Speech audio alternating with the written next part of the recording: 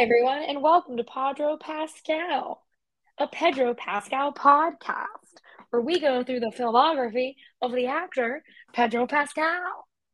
I'm your co-host, Rachel Leishman, And I'm your other co-host, Katrina Dennis. and we're here for what is now going to be what a wonderful, I guess, Yes. 2 months and a week Oh man. for you. Where we break down the most recent episode of the HBO series and adaptation of the game of the same name, The Last of Us. This wide shot is giving me way too much power. Like I can do so much with my hands right now. I feel like I'm on the Muppets or something. It is making me sad my camera angle because no one can see that I'm wearing really cool corduroy pants. They're green. Sure. Which goes with the theme of The Last of Us. Yes, it does. But before we get started on a breakdown of the premiere episode of The Last of Us, Katrina, how have you been? Pretty freaking great. I just started a new job at Skybound Entertainment. They make this other zombie show. I don't know if you've heard of it.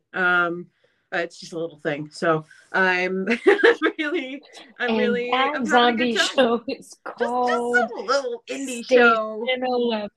Yeah. So I'm excited to be here talking about this. I'm excited about the fact that like we're gonna do these weekly recaps, and then we have to like face the fact that once we reach March and we're like finishing these recaps, we are then going to have to probably and definitely recap The Mandalorian. So yeah, I because hope we've you guys never love us because we're not going nowhere. Yeah, because we've never had we've never done this podcast when things are airing regularly. Mm-hmm. Because there was that wonderful period of time where it was just like a movie would come out, we would talk about that, but it was never like a TV show airing. So, great for us. We're gonna have some fun guests. A lot of people want to join the podcast to talk about this stuff. So it's going to be fun. I'm very excited because I did talk to Ashley, our producer, and Katrina before this about my friend who did the playthrough for me of The Last of Us wants to join because I love Sophie, and Sophie played through this game for me because otherwise I would know nothing about The Last of Us because I, Rachel Leishman, am bad at video games. Unless you're talking like Animal Crossing, I'm great at my island. Oh my god, we should play Disney Dreamlight Valley sometime. Yes. I have to find my charger for my Switch. I don't know where my charger is because I've gotten way too into Marvel Snap. I'm like, I think it's time for you. I'm playing Marvel Snap. Nice. Yes, I'm very excited. We're going to be doing this every week because The Last of Us is airing finally, and it's really exciting. And the premiere episode, I keep saying almost primer instead of premiere for some reason, but the premiere episode. This was my third time watching it. And it's still just so good. Every time I watch it, I have the same thoughts running through my head, a lot of which are how hot is in this episode. But Katrina, what were your thoughts on the pilot? Along with that, I just really love it. Like it's just to like initial thoughts, like I think the show is super well paced. There was, as someone who has played the game and someone who knows what's gonna happen for the most part, like I was still kind of on the edge of my seat. I was still like trembling at certain parts. Like I really like the care, I think, that has been put into this show and some of the additional stuff that we saw to really set up like the atmosphere of it. I really like it. And honestly, like I've heard a lot of people saying this is Pedro's one of his best performances ever. And already I absolutely agree with that. Like he's really putting his whole Pedroshi into this one. So yes, he is. Yeah, he is putting his Pedroshi into this. I've been waiting to say that forever. So like there before we get into like the meat of the episode, there's not really much news. The premiere did happen. I went to the Last of Us event, but we're going to talk about that on another episode, so you guys will have to wait and tune in. There was news that the Mando trailer is dropping next week? Tomorrow. Oh my god. Which we're doing this on Sunday night. So on the 16th, we will have a trailer for The Mandalorian.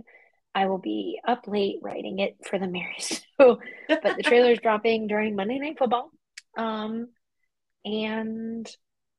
what other news? Oh, Pedro Pascal was sick. He canceled some talk show host performances. I hope he's doing better. Hope he's all right. I hope he's doing better. He did share someone's artwork today on Instagram who I really like. Just Ralphie and I are now Instagram friends because of just Ralphie's work is so cool. Yeah. So there was a lot of like little things happening. Just like I said, just Ralphie got their artwork shared, which is really cool, and a lot of stuff is just getting boosted about the show recently. But now the show is out, so I'm sure there's going to be a lot more news and people talking about it and getting reactions from it in the coming weeks. But I'm really excited to break down this episode and talk about what happened and kind of like how it was different from the game and where all those like layers kind of fold into each other. Yeah. I'm really hyped to. I don't sound hyped because I'm like really mellowed out right now, but I'm really excited to just kind of like break this whole thing down and like maybe even like talk a little bit about like my experiences with the game, because I started my first press job ever was going, hello Lauren, to Smashbox Studios. Lauren, everybody, she's my special guest Lauren today. is another tuxedo kitty because this podcast only likes tuxedo kitties. This is all we do is tuxedo cats, and she's here having fun. She'll be putting in her opinions as well. She was watching with us for certain parts of the episode, so I'm sure she'll have a lot to say. And so my first press job was going to Smashbox Studios to do a dual event with The Last of Us, and I believe it was God of War, the not 3 but the prequel that came out before 3. And so that was like the first interview I ever did was with one of the developers, and I got to play some of the original gameplay in like this parking garage that didn't make it to the game. So yeah, I'm really excited. And obviously we know I had to watch someone play through because I am bad at video games. And I wanted to know the story. To be fair to me, I am not bad at video games. I just wanted to enjoy this because I knew it was very cinematic on the level of exploring the cinematic nature of it without having to deal with like the stress of playing a video game. Mm-hmm. So I wanted to just watch it played through. I do now want to go back and like actually play the game, but until I get a PlayStation with The Last of Us capabilities, I'm fine exploring the story through the show and through what I know from part 1 and 2 of the games. Yeah, which then, I mean, obviously. Oh, go ahead. Yeah, so far the show has been a really like faithful adaptation to the game. Yeah. Like that I mean, you see them do things that are like direct mirrors of what happens in the video game. So pretty pleased with that so far. Spoiler warning. Spoilers. If you don't want to know anything about The Last of Us pilot and some little game spoilers, but not many, but if you don't want to know, beware. We talk about it. Go watch the pilot. Go play the game. I don't know what you want to do, but just go do it. Seriously, go watch the show before you jump into this. Bye. Yeah, which does bring us to the show itself. I think the best way we should go about this is just kind of breaking it down and talking about each section, because it is in kind of 3 distinct sections for the most part in this pilot. Because we have 3 time jumps, or 2 time jumps, 3 time periods. Sorry. Yes. So it opens with 1968, I believe, which is a talk show with I'm so sorry to this man's name, but it's the guy from Silicon Valley and Mythic Quest. And he is hosting this talk show with two scientists. The man in the middle, me and my friends I've seen that man in things, and I cannot for the life of me remember what I've seen that man in things from, but like I know I've seen him before, so it's been driving me crazy. And then on the far side is John Hannah from Four Weddings and a Funeral. And so if anyone can remember where I know that middleman from, please let me know. I feel like he was Death in like some show that had the Four Horsemen, but I cannot remember why I know his face. I can't help either. I have no idea. I just have seen that man before. But so the idea is that the scientists are talking about how like there could be like a worldwide epidemic based in a fungus outbreak, and the scientist in the middle is like, yeah, no, like that happens, but not in humans. Like it doesn't work that way. And the one scientist is kind of being like negating his ideas, not in a bad way, but in like if the circumstances exist within the world, it could happen. You know, hinting that global warming is a bad thing. And that global warming could cause pandemics and diseases that we didn't have before, because the weather is changing and viruses and fungi and things adapt. Yep. It's almost like science warns us. Yep. But it's almost like science knows some shit. It is just all these scientists kind of talking about what could happen in the 1968.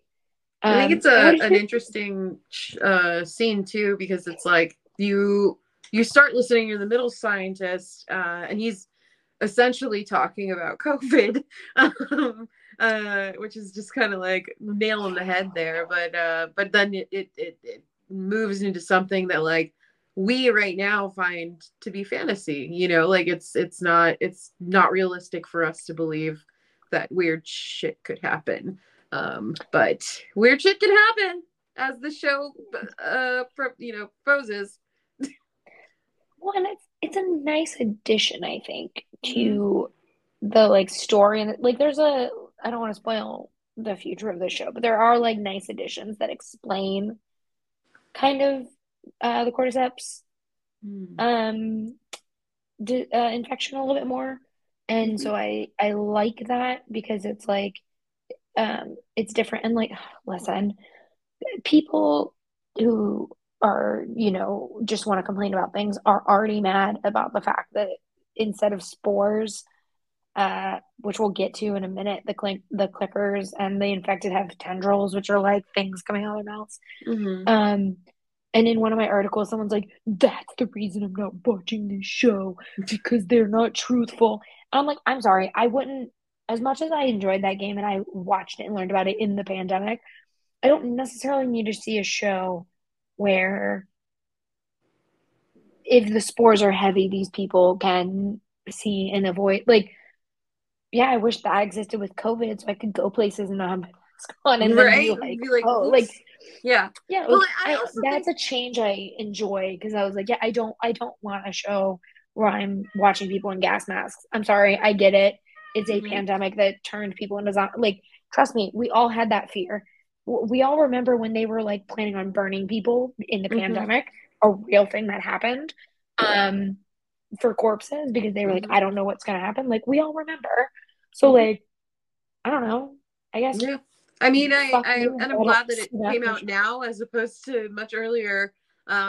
Even like last year, it would have been a little too overwhelming for me. But like, I also think on the topic of the spores, like, it's hard to shoot that thing. Like, it's hard to film that kind of development and make it like impactful. And that's the difference between like the video game and like filming a TV show in that respect, is that like you have to show something that kind of, I don't want to say like has shock value, but is like visible and a hard hit from the beginning, so that like this is what happens. Like, it grows out of their mouths from infecting inside of their bodies. So I think that was the smart choice, because like I don't think it would have hit as hard if we like saw spores, you know? Yeah, like I don't know. I mean, we'll get into it more because I still want to stay on the 1968 section, but like yeah, there are changes within the show that make a lot of sense. One of those changes is the 1968 section. I like the show, unlike the game. For those who are listening who have not played the game starts with the prologue, which is Joel and Sarah before Outbreak Day, and their kind of life before that, which we get into in the show. That's the 2003 section, but the 1968 is kind of setting up where there are people who are aware that this can happen, and they're trying to kind of set in motion this idea, and they're like, we're not trying to fear monger you, we're just trying to tell you it exists. And much like, you know, our society as a whole, it people don't listen, and so you do have to turn to fear mongering in order to get people to listen, you know.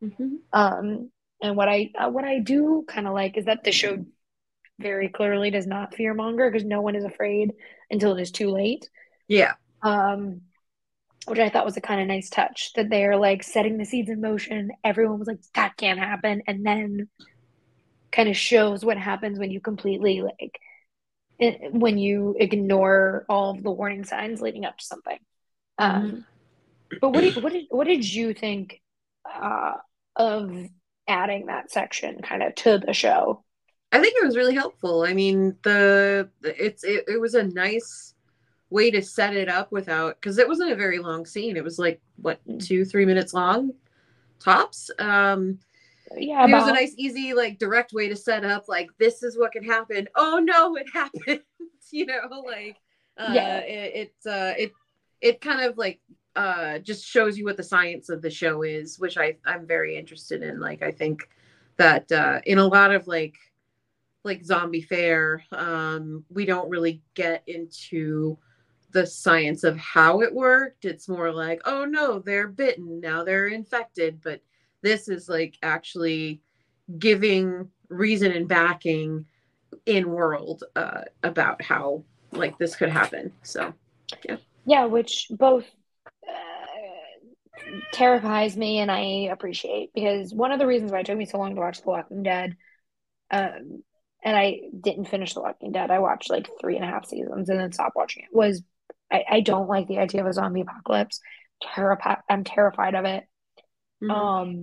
Which is one of the reasons why like The Last of Us, like the way it appealed to me was weird, because like it takes me a minute to get into that idea, because I'm especially with COVID, I'm like, people are just stupid enough that like we could very much have had that, given how many people just did not give a fuck.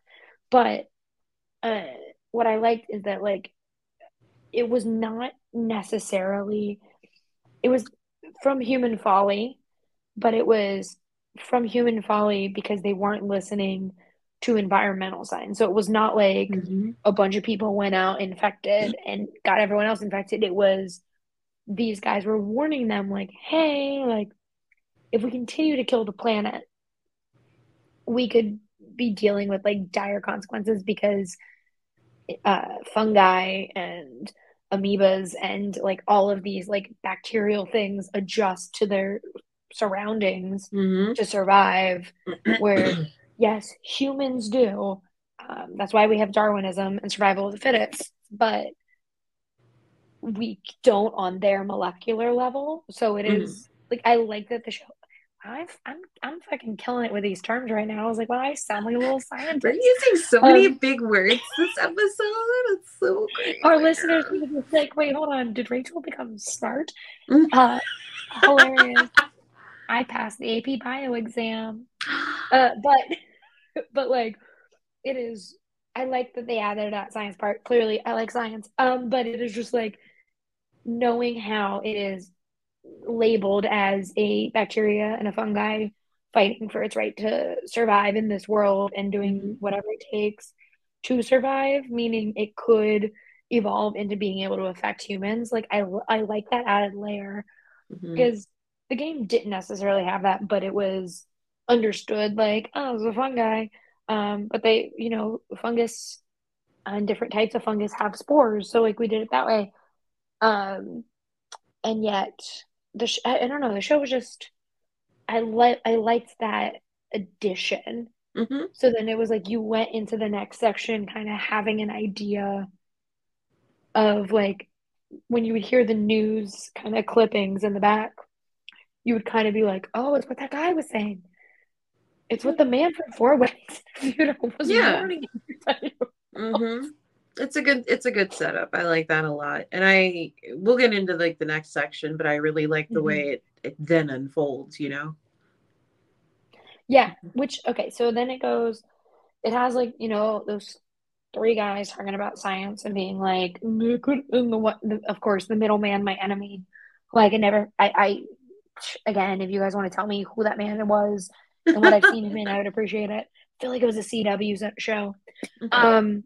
But that man, kind of negating, John Hannah being like, yeah, no, it can't happen, was, obviously not to compare it to what we just went through, but it was like, Republicans and people who were like, yeah, it's not that bad. Mm-hmm. Only for it to, be what, 3 years later, and the only people who seem to be okay are the ones who got the Omicron booster, the bivalent one.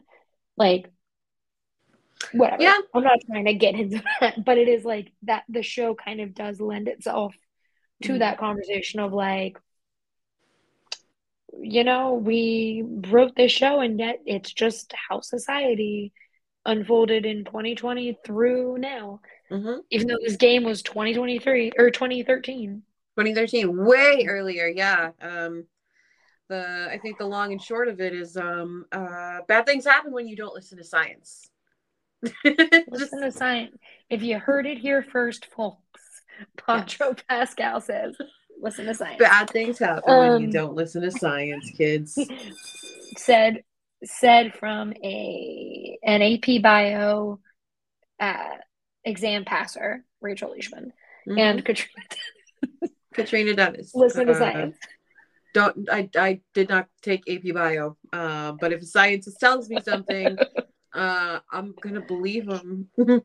I'll believe them.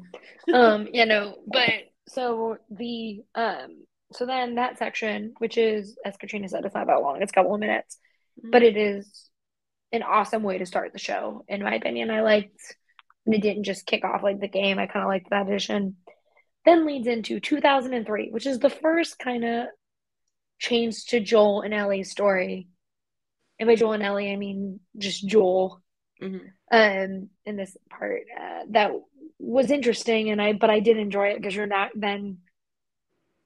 predicting the future as much by setting it in the game world, because the game is set in 2013 when the game came out, but then jumps to 2033. Yeah, where this is 2003, making the modern timeline in 2003. I think they did that too. I think they did that also to just kind of align with Pedro's age too, which is still a little iffy because because he's 36 in 2003. Yeah, 2003. So he is technically 56 when you get into the like actual game, or not game, but you know what I mean, like the modern storyline. Dude, if I go through an apocalypse and I look like that at 56, like, okay, but we got to talk about the dyed look. Yeah. So, yeah. So the 2003 section is really cool because it is, granted, in the game it is Sarah Miller's section, who is Joel's daughter, but in the show we get to spend a lot of time with Sarah, who's played by Nico Parker, who I love very much. She's a great actress. She's the daughter of Thandwe Newton. And she was also in Dumbo, where she's Colin Farrell's daughter. But she is raking in the hot dads.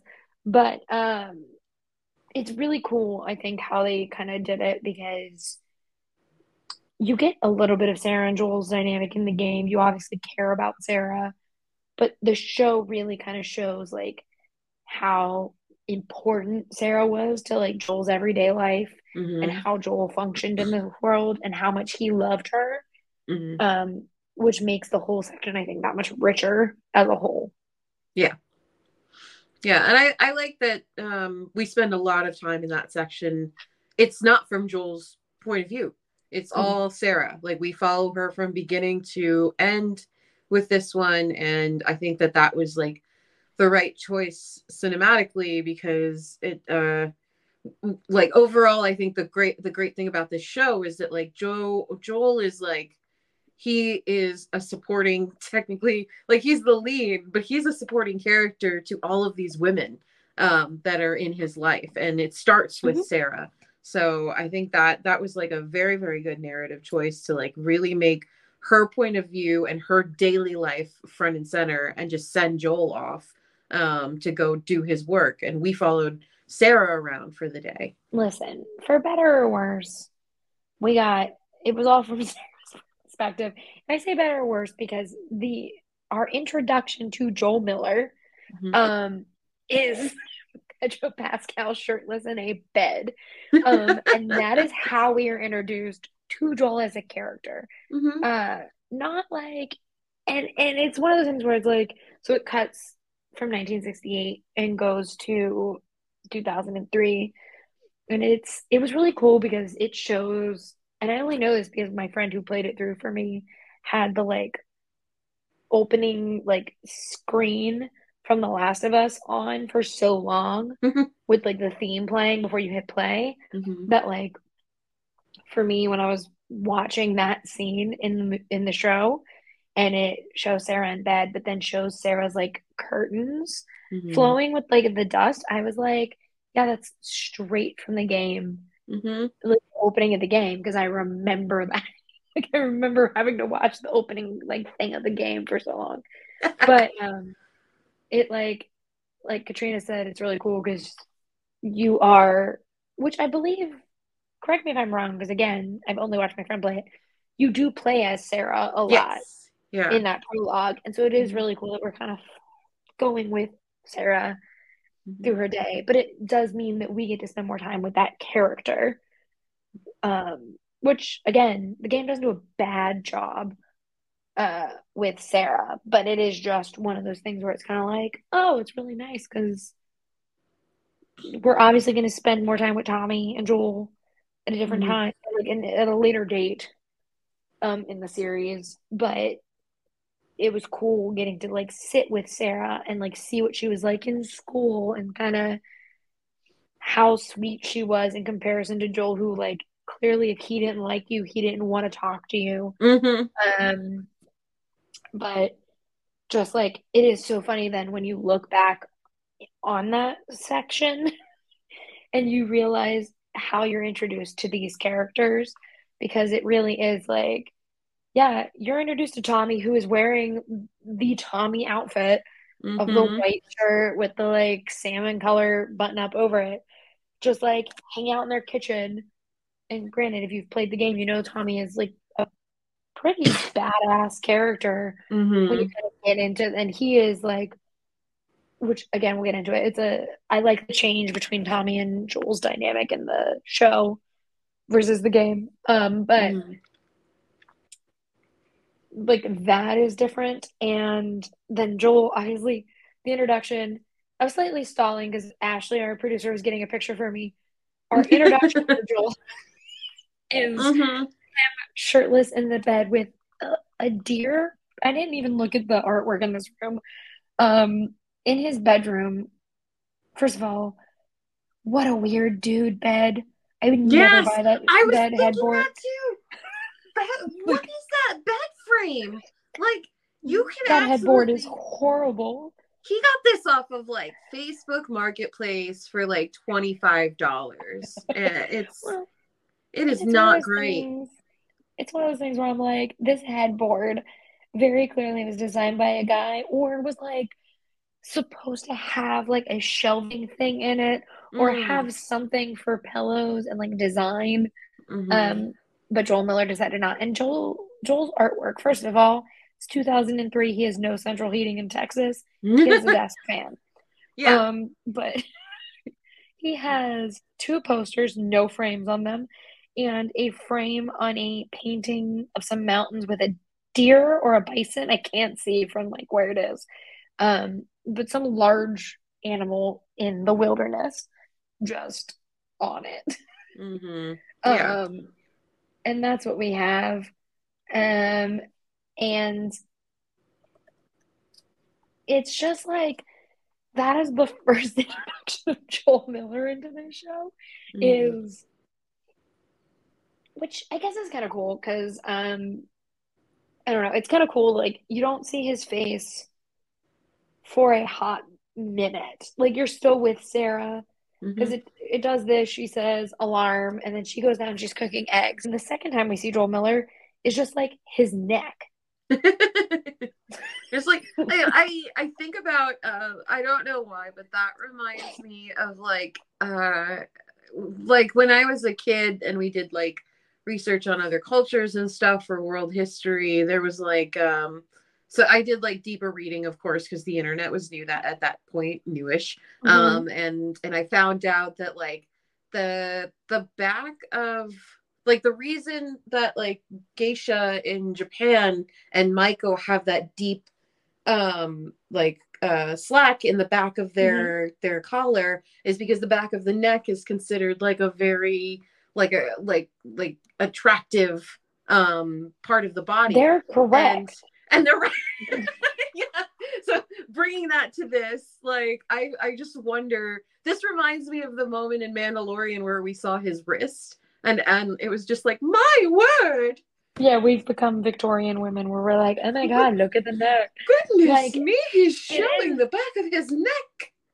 It is so funny that like this show, like for the most part, this pilot only gives us like hints of shirtless Pedro Pascal, and yet you're like, more please. And it does help. And listen, again, as someone who I've seen the entire show, the most you get is a little tummy, and that's it. You don't get it's not like a full shirtless thing. You get like little like, here's my hip bone. And I do feel again like a Victorian woman where I'm like, oh my God, stand to this. I saw his hip bone.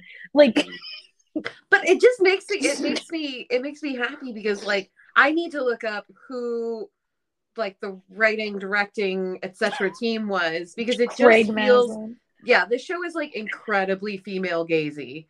Well, I mean, I think Neil Druckmann was well aware, and I think Craig Mazin just kind of went on it and understood as well. Like, we for so long have viewed kind of zombie-esque apocalypse stories as like, look at these men, look how strong they are. And this is the first time I think I've watched any of them, and I was like, if Tommy and Joel told me to get into my house, I would simply go into my house. Yeah, I would simply go in wherever. Yeah. But he's yelling at fucking Denise in the street later when we get to that part of the section. He's yelling at Denise. I was like, girl, go in your house. First of all, the fact that you did not bag that hot neighbor is on you. But he told you to fucking go in your house and go in your house. But yeah, so like we were saying before, I went on a tangent about Pedro Pascal's neck. And you know, him with just, oh my God, it's so stupid how hot he is. Just so stupid. I need everyone to understand, hey listeners, come close. Let me tell you about watching these episodes where I'm supposed to be having an emotional connection to these characters, and I do. I have such an emotional connection to them. I'm like, oh my God, this show is so good. I love it so much. It's my new obsession. But every time I'd have some emotional reaction where I was crying or upset about something, I'd be thinking about how hot he was at the exact same time. And we're going to get to the one that fully me as a person at the end of this section, like truly just like took me out as a human being. Just was like, what's wrong with me? But like, I thought the first time I watched this episode, I was like, oh, it's just because like, you know, it's new Pedro content. I'm so excited, whatever. Then I watched it in a theater with a bunch of other people, which I know you can't do it anymore, but I highly recommend finding a way to do that, because a man at one point when we'll get to it in a second, but like when the dog is making like noise, he went They Always Know out loud. And he was the only one making commentary, and he was my favorite person. And then he went like, "That shit's crazy." Oh my god. No, I absolutely like I had commentary with the dog. Like we'll get to it in a second, but like if your dog is running away from something, run away with your dog. Like run in that direction. Don't look back. If your dog doesn't want to go into a house, don't go into the house. What I learned is Sarah and I are just very different people. We'll talk about it. But like Sarah's choices are very different from mine. My problem kept being like anytime anything happened that was like serious, or like you were supposed to be like, oh, that's a father loves his daughter, I'd be like, damn, I wish that was my husband. Or like later when she's like laying on his leg, I'm like, that's so cute, it's a father and daughter, but that's my family. Like it didn't matter. Like I was like, that's my husband. Like yep. Was just having an out of body experience. A lot of like, God, I wish that were me moments. Yeah, just really like out of body, and also like, I don't want to unpack my problems with this. Pedro, if you were listening, I'm so sorry. But just like, and I think because, and maybe it is because the first time I had seen him and remembered seeing him was Oberyn, seeing him with this look where it is the exact same dark, like it is, they made it as close as they physically could to making him 36 years old again. Just fully lost all sense of self and self-worth for that matter. Yeah, so we're still in 2003.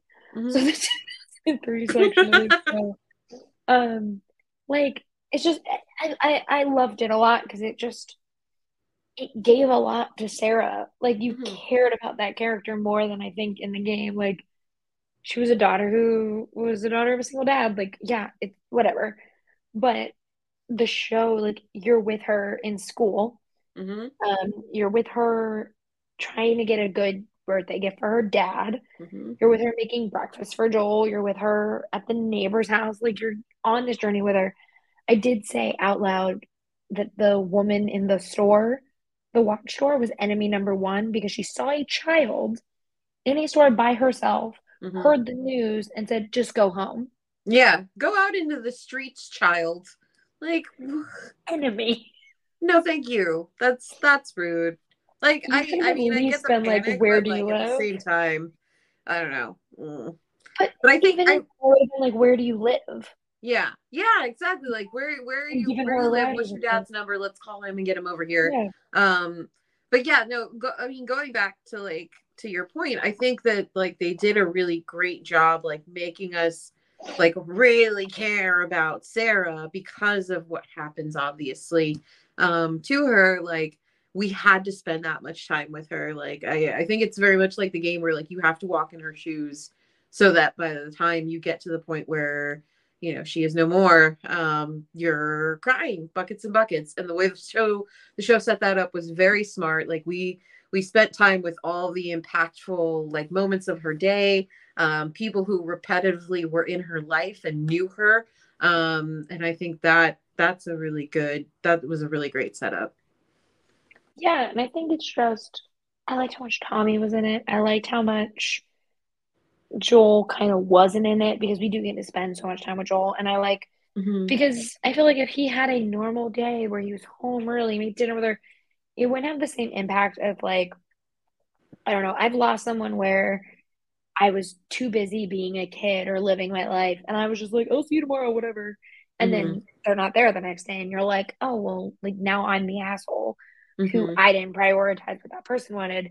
And I like that we kind of have that with Joel, where Joel is like, granted, it's very different. Mine was like, I was like 5 and my grandma like wanted to say goodbye, but I was playing in the backyard, where this is like an adult version of that. But like, it's one of those things where you're like, it does change you as a person. Because like my entire life, anytime someone calls me who I love, like especially within my family, it doesn't matter how brief the phone call is, I tell them I love them, because that's like, I want that to be the last thing they hear me say. Yeah. And you kind of are then informed throughout Joel's entire like future self because of this, where he didn't prioritize that day, which was his birthday and should have been what he wanted to do. and his daughter was trying to make that happen. He didn't prioritize any of that because he was like, oh, it's a normal day. I have to go to work. Mm-hmm. And it was the last day he kind of had with her. Yeah. And so it's just really kind of cool how the show navigated that. Because like we said, the game does, you are in Sarah's shoes, but it is not nearly as much time. I think the whole prologue is like 10 minutes at most. Mm-hmm. And this was like a good half hour. Mm-hmm. Yeah. Yeah, that was a long, like long 20 some minutes, a half hour, yeah. Mm-hmm. Yeah, it was an hour and a half. But like, yeah, I don't know. I loved it. I loved it. That 2003 section. Definitely. So, okay, there's a lovely scene where Joel Miller is eating eggs with eggshells in it for his breakfast for his birthday while his brother's eating some frozen wings in the fridge before they have to go to work. And he's loading up the truck, and the neighbors, who I also know that man, if anyone wants to tell me why I know that guy from whatever, because I know who that guy is too. I was like, oh, I've seen that guy in shit. Mm-hmm.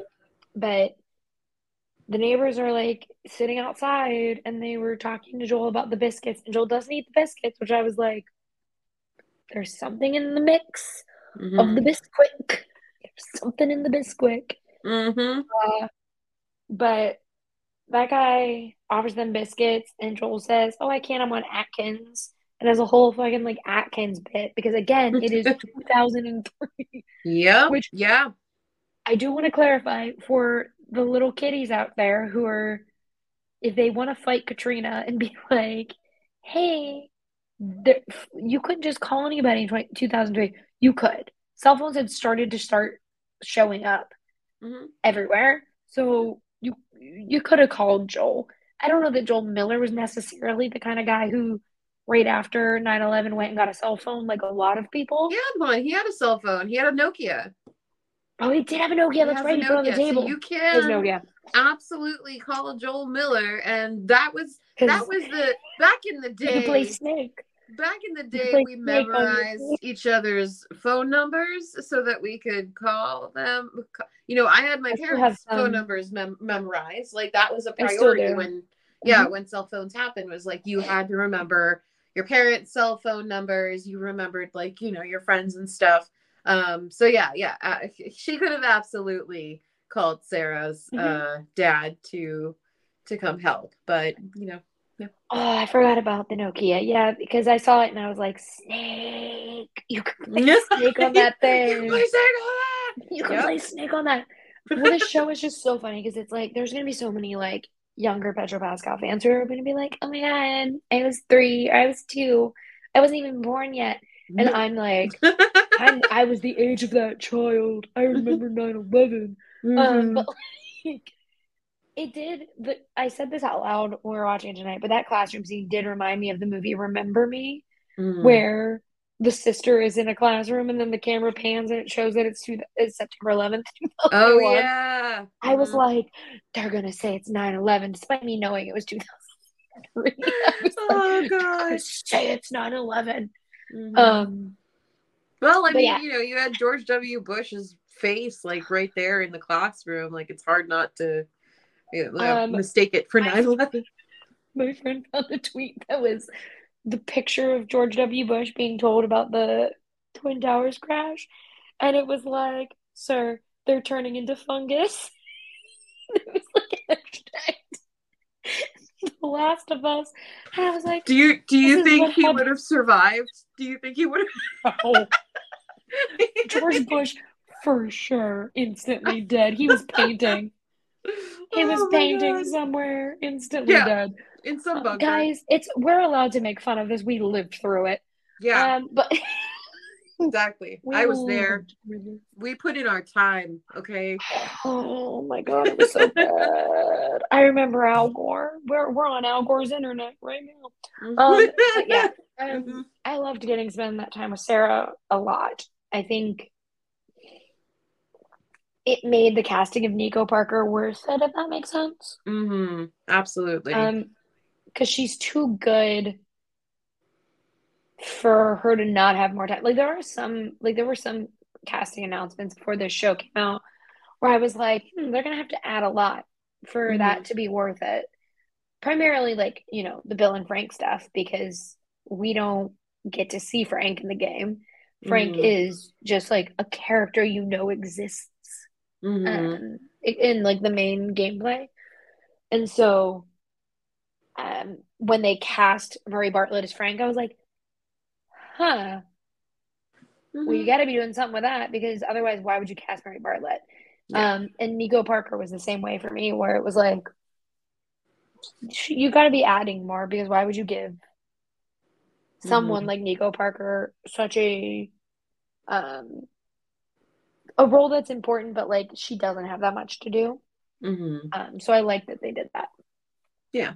Yeah, and I think that she really just knocked it out of the park with the Mm-hmm. with this performance. So she goes, she fixes his watch with money she stole, because if you guys don't know from the game, Joel wears a broken watch because it's what Sarah got him for his birthday, which is just a watch she's had that was dead.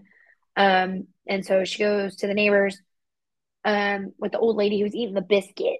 Mm-hmm. And they're making cookies, she's doing her homework. It's essentially like, I don't know, again, if you didn't grow up in this time period, you don't know how it was. But like if you came home from school and your parents weren't there, you either went to a neighbor's, or if you were lucky enough to live in the same town as your grandparents came over. It was kind of like you either went to a neighbor's house and hung out, Mm-hmm. or you hung out at a friend's who lived within like a nearby radius that your parents weren't like angry they had to go pick you up from there, Yeah. or a family member watched you. Like that was kind of how we all grew up. We were the Um, generation that came right after Latchkey Kids. We yeah. were because of all the lessons that parents learned with Latchkey Kids. We had to go to people's houses. Uh, so And yeah, if you were we lucky weren't like allowed to be me, alone. your neighbor was your best friend. So you didn't do Mm-hmm. anything. You didn't do No. any of your homework. You just went over next door and like hung out with your best friend. Mm-hmm. But so Sarah goes to the neighbor, she's doing her homework, she's kind of like she's making cookies, she's doing whatever she needs to do. And then um she's looking at the movies, because she's eventually she asks to take a movie home so her dad can watch it.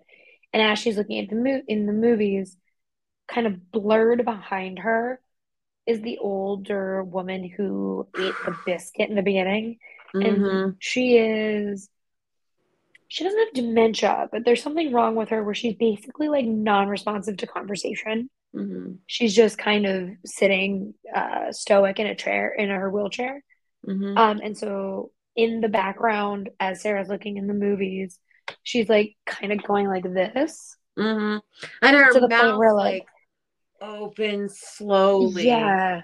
That's what got me. Like she was kind of like jaunting around, which was it's with people who have dementia or disorders like that. Like that's not so weird, but it was the stop.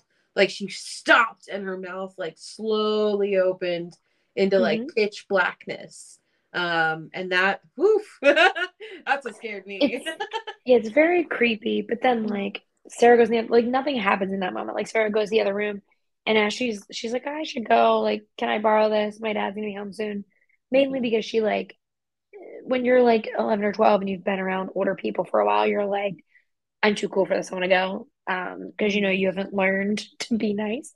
Mm-hmm. But she packs up her stuff, gets ready to leave. And as she's leaving, the older woman is like back to normal, but the dog is like staring at her Mm-hmm. and barking at her.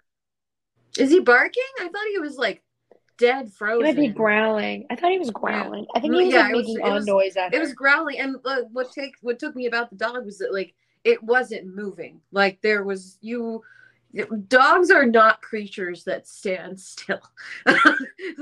There is always something moving on a dog, whether it be their tail, their nose, their eyes. Like there's always something reactive going on, and that dog Mhm. was stood the hell still. The only movement you could see was that it was breathing, and that was something.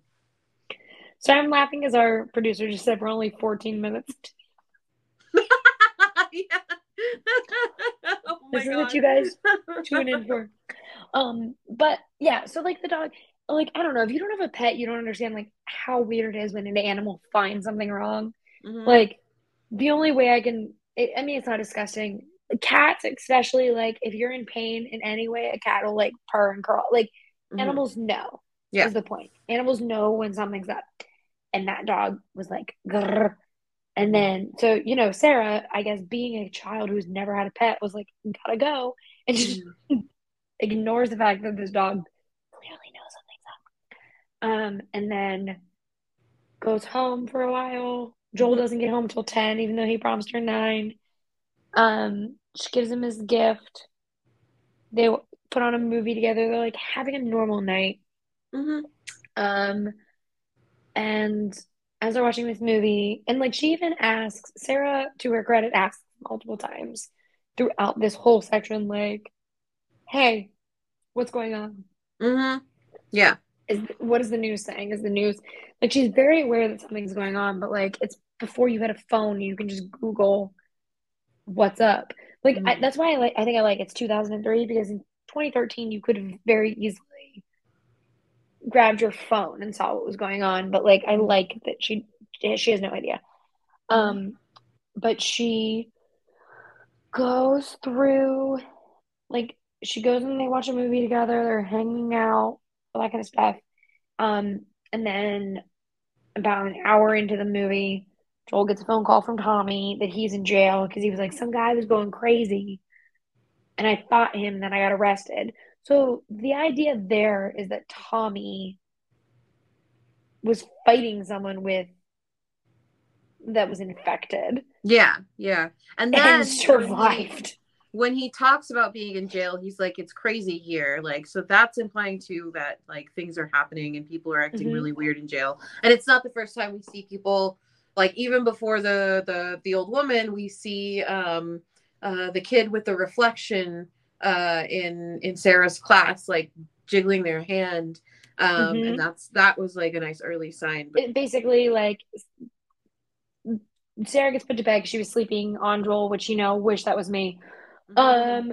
She gets put to bed. Joel goes picks up Tommy. In the process of picking up Tommy, Sarah has like woken up. It's like 2 something in the morning because there's like fireworks and stuff going off near their house because it's people, like it is everyone trying to be like, what the fuck's going on, like, and blowing things up and trying to figure out what outbreak day is, because it ends up being the outbreak day, but it is like no one knows what's going on in that moment. Sarah, trying to find her dad, goes downstairs. The dog is at the like Mercy, the dog from next door, is at the window. Sarah's like, what are you doing out here? And instead of just staying in her house and minding her own damn business, Sarah, which, listen, the Millers, I love them to death. They made so many mistakes. Just stay in your fucking house with a gun. You have so many things. Just go like this and just sit there. No one would have fucking bothered you. And so Sarah is like, let's take you home, like a fucking idiot.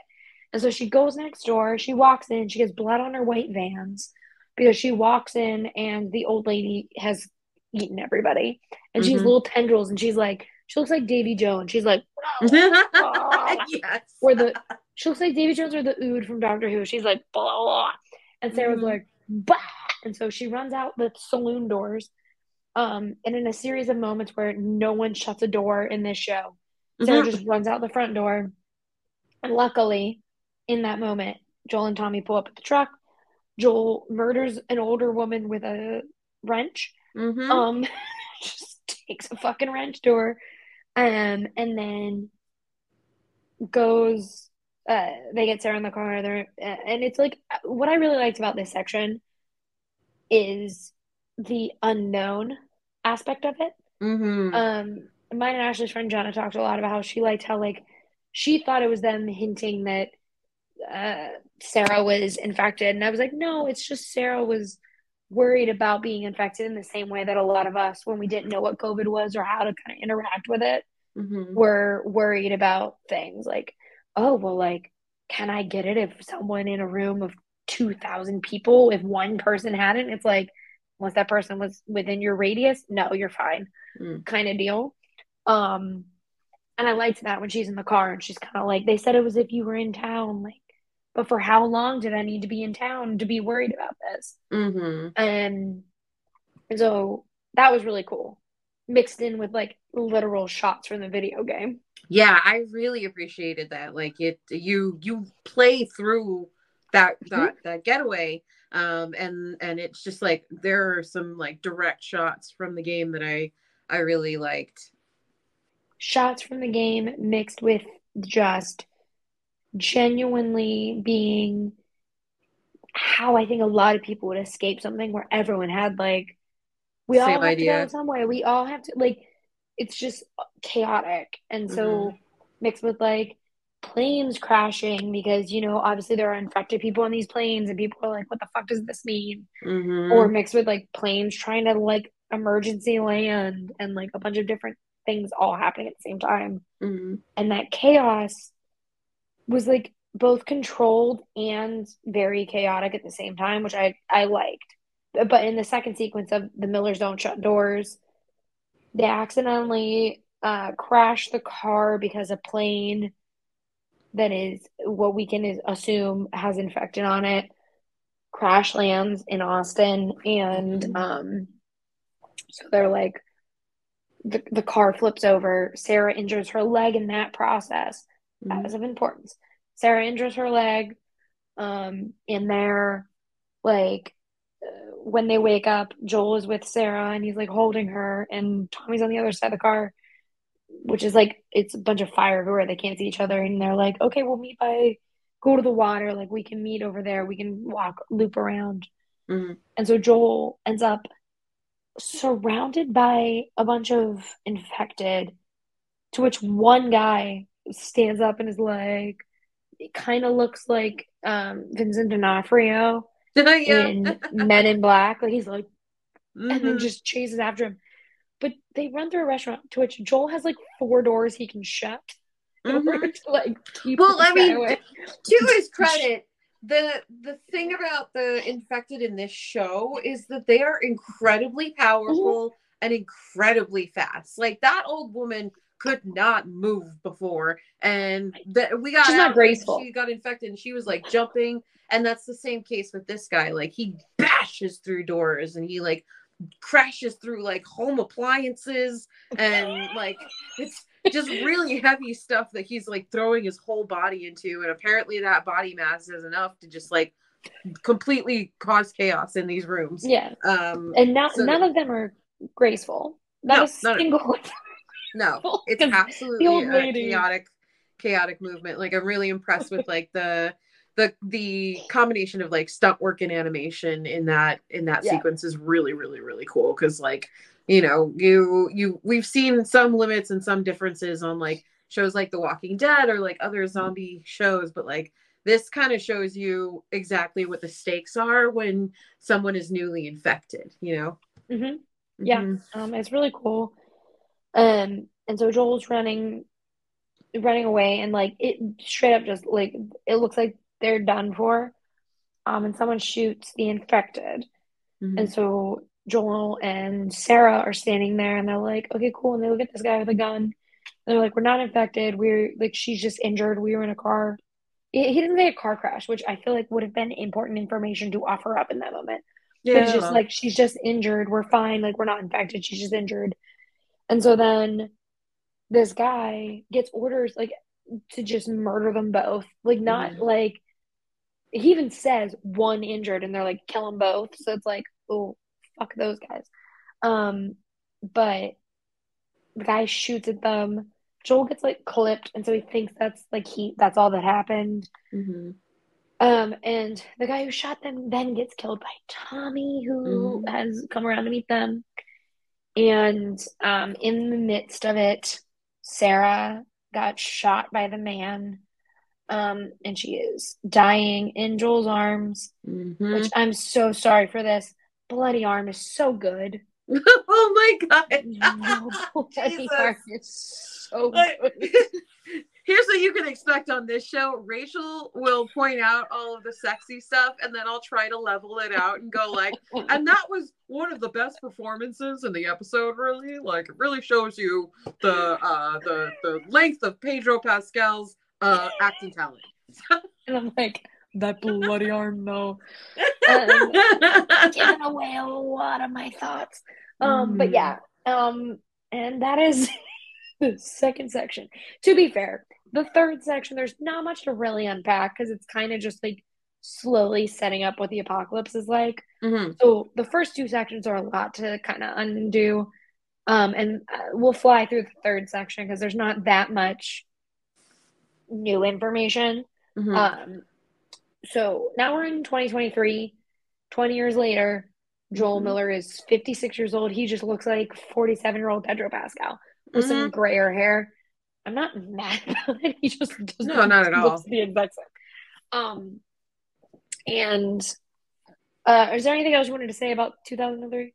No, I mean, like I said, like the way that ended, it's one of those like super emotional performances from Pedro that I appreciated a lot. Like you absolutely see, like, you know, he survives that event, but his life ended on that day. Like, as far as anyone is concerned, like that is where he died with Sarah. And when we meet him again in 2023, like, you know, he is a dead man walking. Like, he is just surviving because he has no other choice. Like, he's just surviving. It's survivor's guilt. It's 100% survivor's guilt that he survived, but his daughter didn't. Yeah, absolutely. It's one of those things where it's like, so then you cut to 2003 or 2023, and he's in Boston, and the way that the world is set up is there's Fedra, which is basically like, sorry, you know what? He's in Star Wars, it's fine, and I'm a nerd. It's basically like the Empire kind of control, where Fedra is like, everyone has to be inside, everyone has to do this thing. Despite like, which is the opposite of like The Walking Dead, where you can kind of do your own thing. In the apocalypse, like, you can go to those kind of Fedra-ish organizations, or you can go to like whatever. This is like Fedra's kind of the overruling power that be. And Fedra's basically like, here's your curfew, you have to be in your apartments. If you're out, we're going to assume you're infected, or you might be infected, and then you have to go into quarantine, and it's this whole thing. And so Joel is living with Tess, who, another change, he's a little spoon in a relationship with Tess, which is not in the game, because in the game it's hinted at that they're together, but is never confirmed. And in fact, I think Tess says something like, I've always kind of loved you, but you've not shown an interest in the game. I can't remember though. But it's that kind of vibe versus the show where they're like together. Yeah. And it's kind of like, a lot of this is just setting up how their dynamic was prior to like where the game kind of kicks off. Which I liked. I liked getting more time with Tess, because I liked, much like Sarah, I loved Tess. Yeah, absolutely. In the game. She's another one of those components where, like, you know, these shifts from the game aren't like in your face, but it's like a subtle shift that makes her a much more like important character. Like, you meet her earlier, you're invested in her story, like almost before you see Joel, like he's there, but like there's some intense stuff going on with Tess when we meet her. And I think it kind of like boosts her role in like a major way. Well, and you see Joel in like one of the most like I'm dead inside ways possible in media, which is, so the 2023 starts with a child walking in the woods with like fucked up shoes. And he is looking for Fedra to like take him in. He gets there, they figure out he's infected, because they have like these devices that'll say infected or not. And they show you where you're bit and how long, which I liked, shows you where you were bit and how long it takes for you to become infected based on your bites. And this kid, like, they're lying to him. They're like, he's probably like 10. And they're like, we're gonna get you a bunch of toys. We're gonna get you all these things.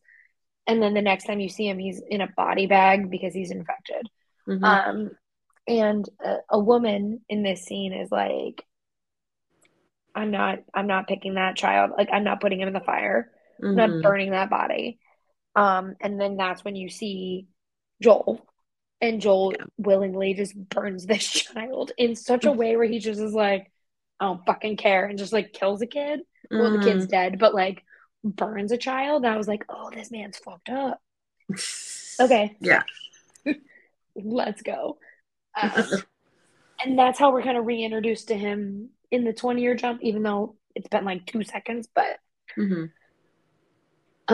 But Tess, what Katrina was saying is they're trying to find a car battery so that Joel can go check on Tommy because he hasn't heard from Mm-hmm. Tommy in a couple of days. And Tommy's in Montana, I think, or Wyoming. Wyoming, yeah. And so they're trying to get this car battery, and the guy who had a car battery like sold it to someone else. But in selling it to someone else, beat up Tess.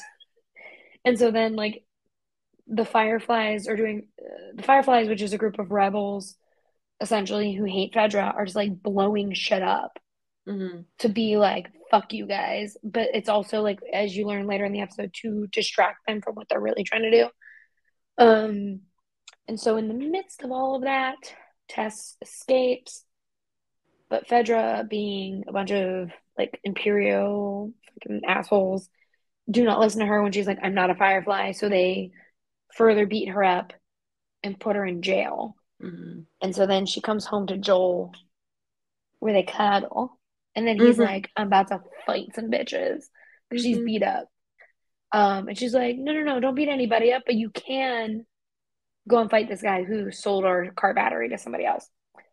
And in the mix of them trying to find the guy who sold their car battery to someone else, they get wrapped up in the Fireflies and their nonsense.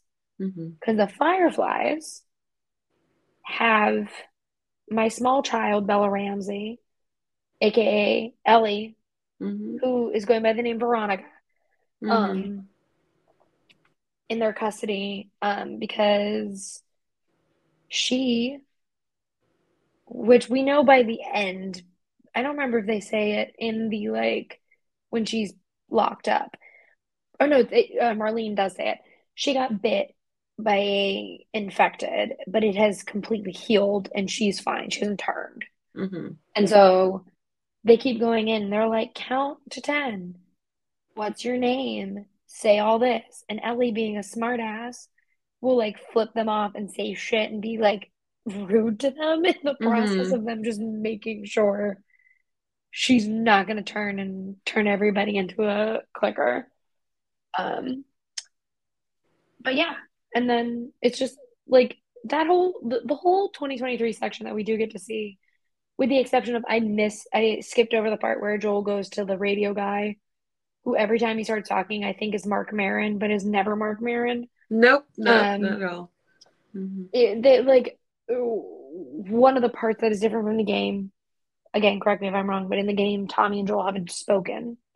Yes, yeah. Tommy and Joel is like separated. They're a bit estranged in the game. So it's interesting that like the driving force for Joel to get going is to go find Tommy, and that's how he crosses paths with the Fireflies and with Ellie, and that's how they meet. Is he and Tess are out getting going to look for that battery and looking for what is his name, Robert.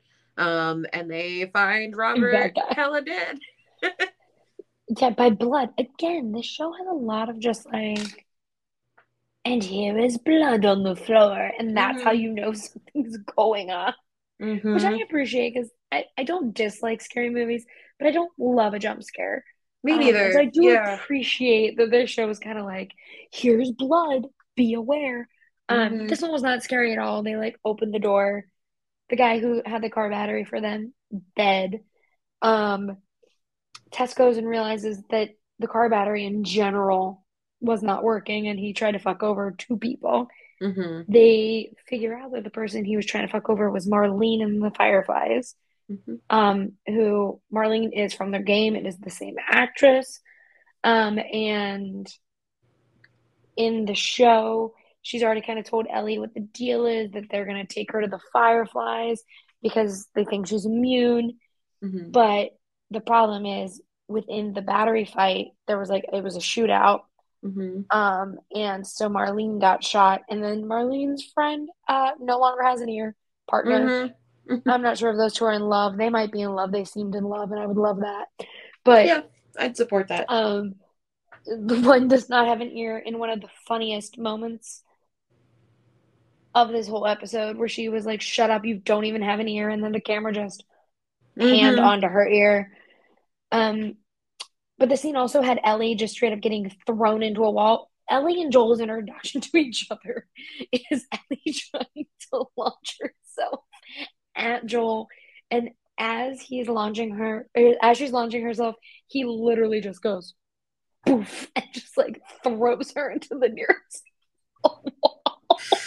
It is, yeah, it is. I mean, the way I not to like throw spoilers around or anything like that, but the way their relationship is introduced is so like chaotic and rough, and it's all for like a reason and stuff. Like these characters are about to travel together, go on a journey, stuff happens on journeys. We find ourselves blah, but we see them kind of like interact like that, and I think it's just like, it's funny because like they're fighting, but it's the first real look we get at the chemistry between Bella Ramsey and Pedro Pascal, and how like quick they are with each other. Like I don't know, I'm really interested in like seeing their dynamic develop because of this introduction. I think it was really, really good. Yeah, it's so funny. Literally just gets thrown into a wall and then is stepping on her knife, and just like they're just being assholes to each other right out the gate in such a way that is like genuinely funny. Like watching her get thrown where she thinks she's gonna outsmart him. Perfect. Funniest thing I've ever seen. And then it's just basically Marlene being like, the difference is in the game, Joel fucking hates the Fireflies, doesn't trust them, doesn't like them. In the show, they seem to have a rapport where like he's not a Firefly, but he's like, I'm not fully against what you guys are doing. And so it's like when she asks him to do this, they like make a deal that is a lot easier than I think it was in the game, which is just simply like, you have your guys get us a car battery and get us all this shit, and we'll bring the kid to them.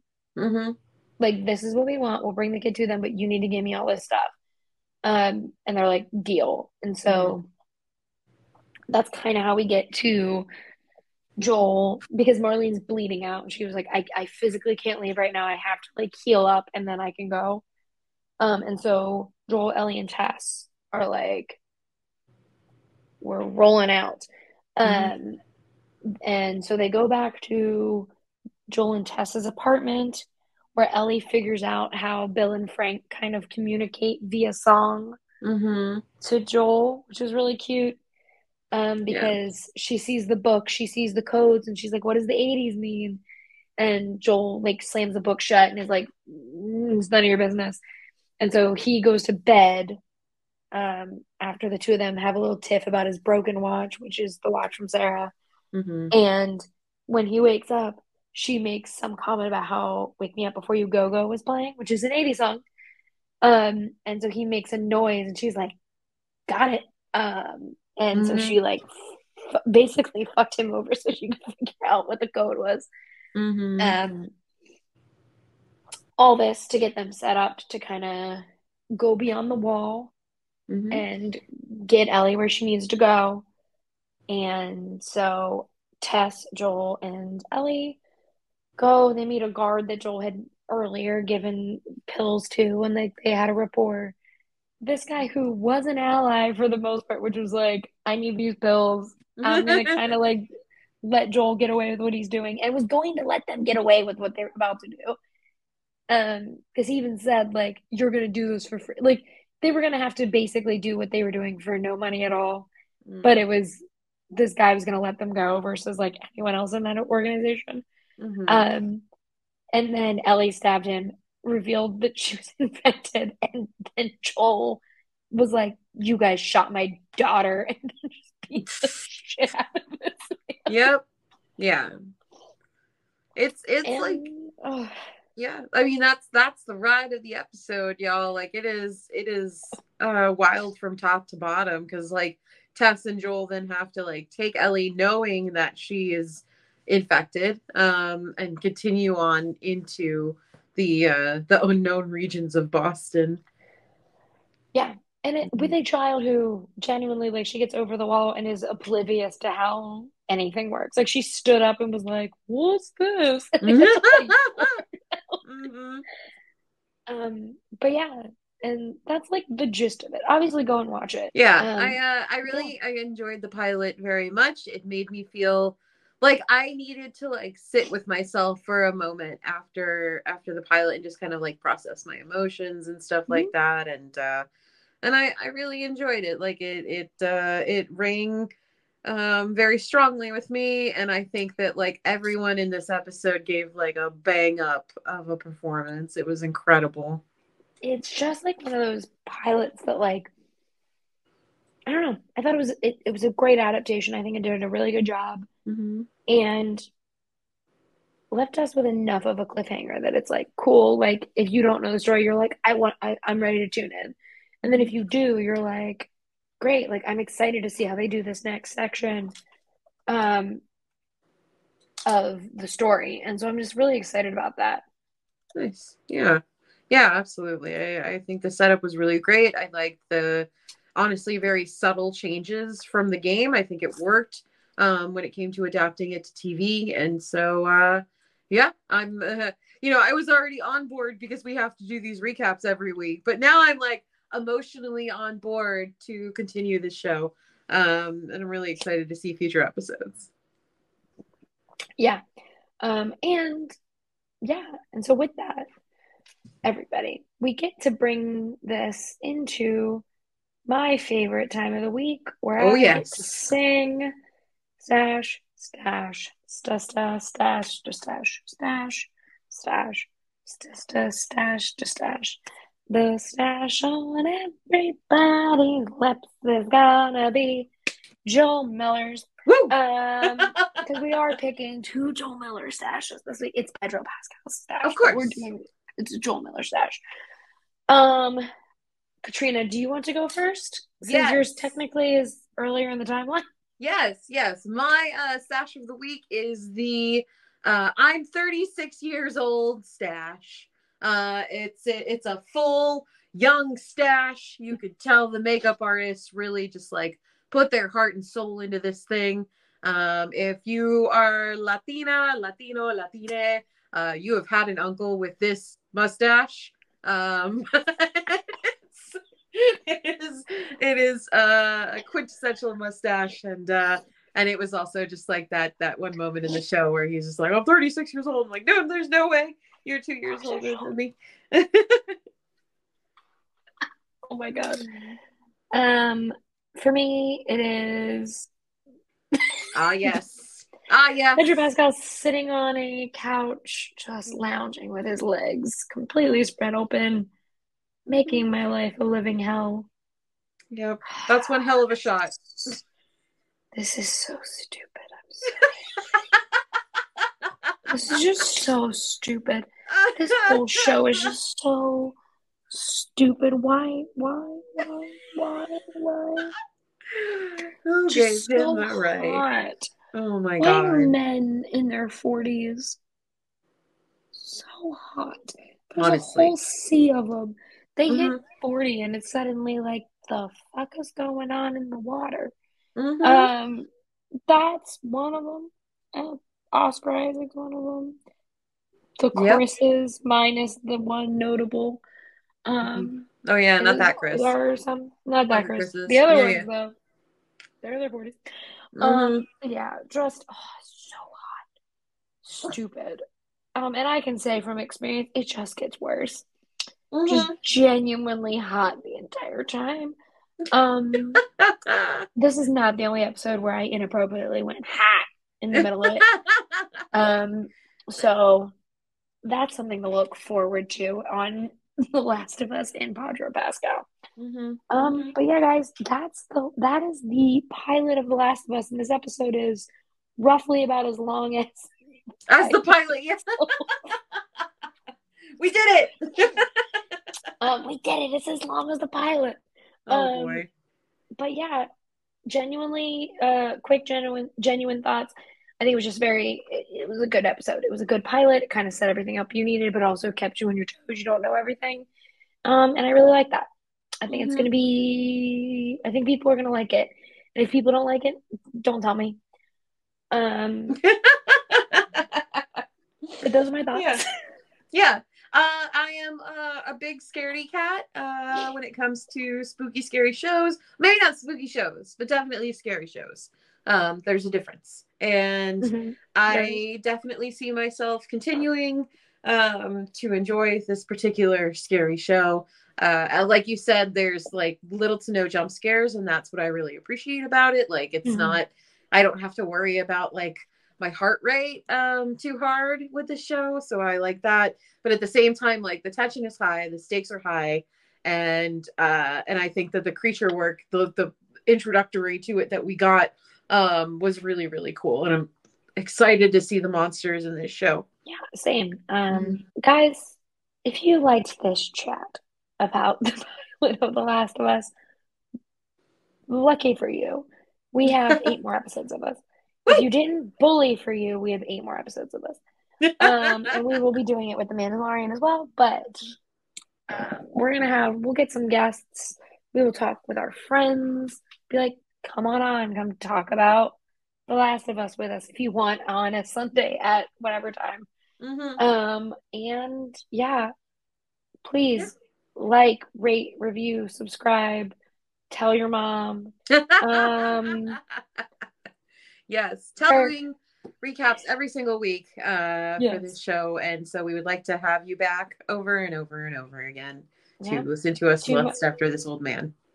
To my college professors, if you are listening to this, you were there when I found out Oberyn Martell died, so you shouldn't be surprised. But yeah, let us know what you guys think. Let us know what you want us to talk about with this show, and let us know your thoughts. If we think they're funny, maybe we'll read them on air. I don't know what we're up to. Oh, I love reading tweets. I love reading posts. Love it. Read them out loud. Katrina, tell the people where they can find you. My goodness. Well, if you look for me, you can find me anywhere at Katrina. That's OHCATRINA. I will also be here every Monday doing them recaps. And I have other podcasts and projects that you can find if you look for that name that I just gave you. I'm so tired. I can't think of anything else. I am Rachel Leishman at Rachel Leishman at Rachel_Leishman on Instagram, but at Rachel Leishman on Twitter. You can find me all over the internet, and follow Pedro Pascal. It's at Pedro Pascal on Twitter, Instagram. Make Pedro Pascal want to be a guest on this show. Go ahead and add him in our Instagram posts, since he deleted Twitter and some of us can't. And yeah. Thanks everybody for tuning in.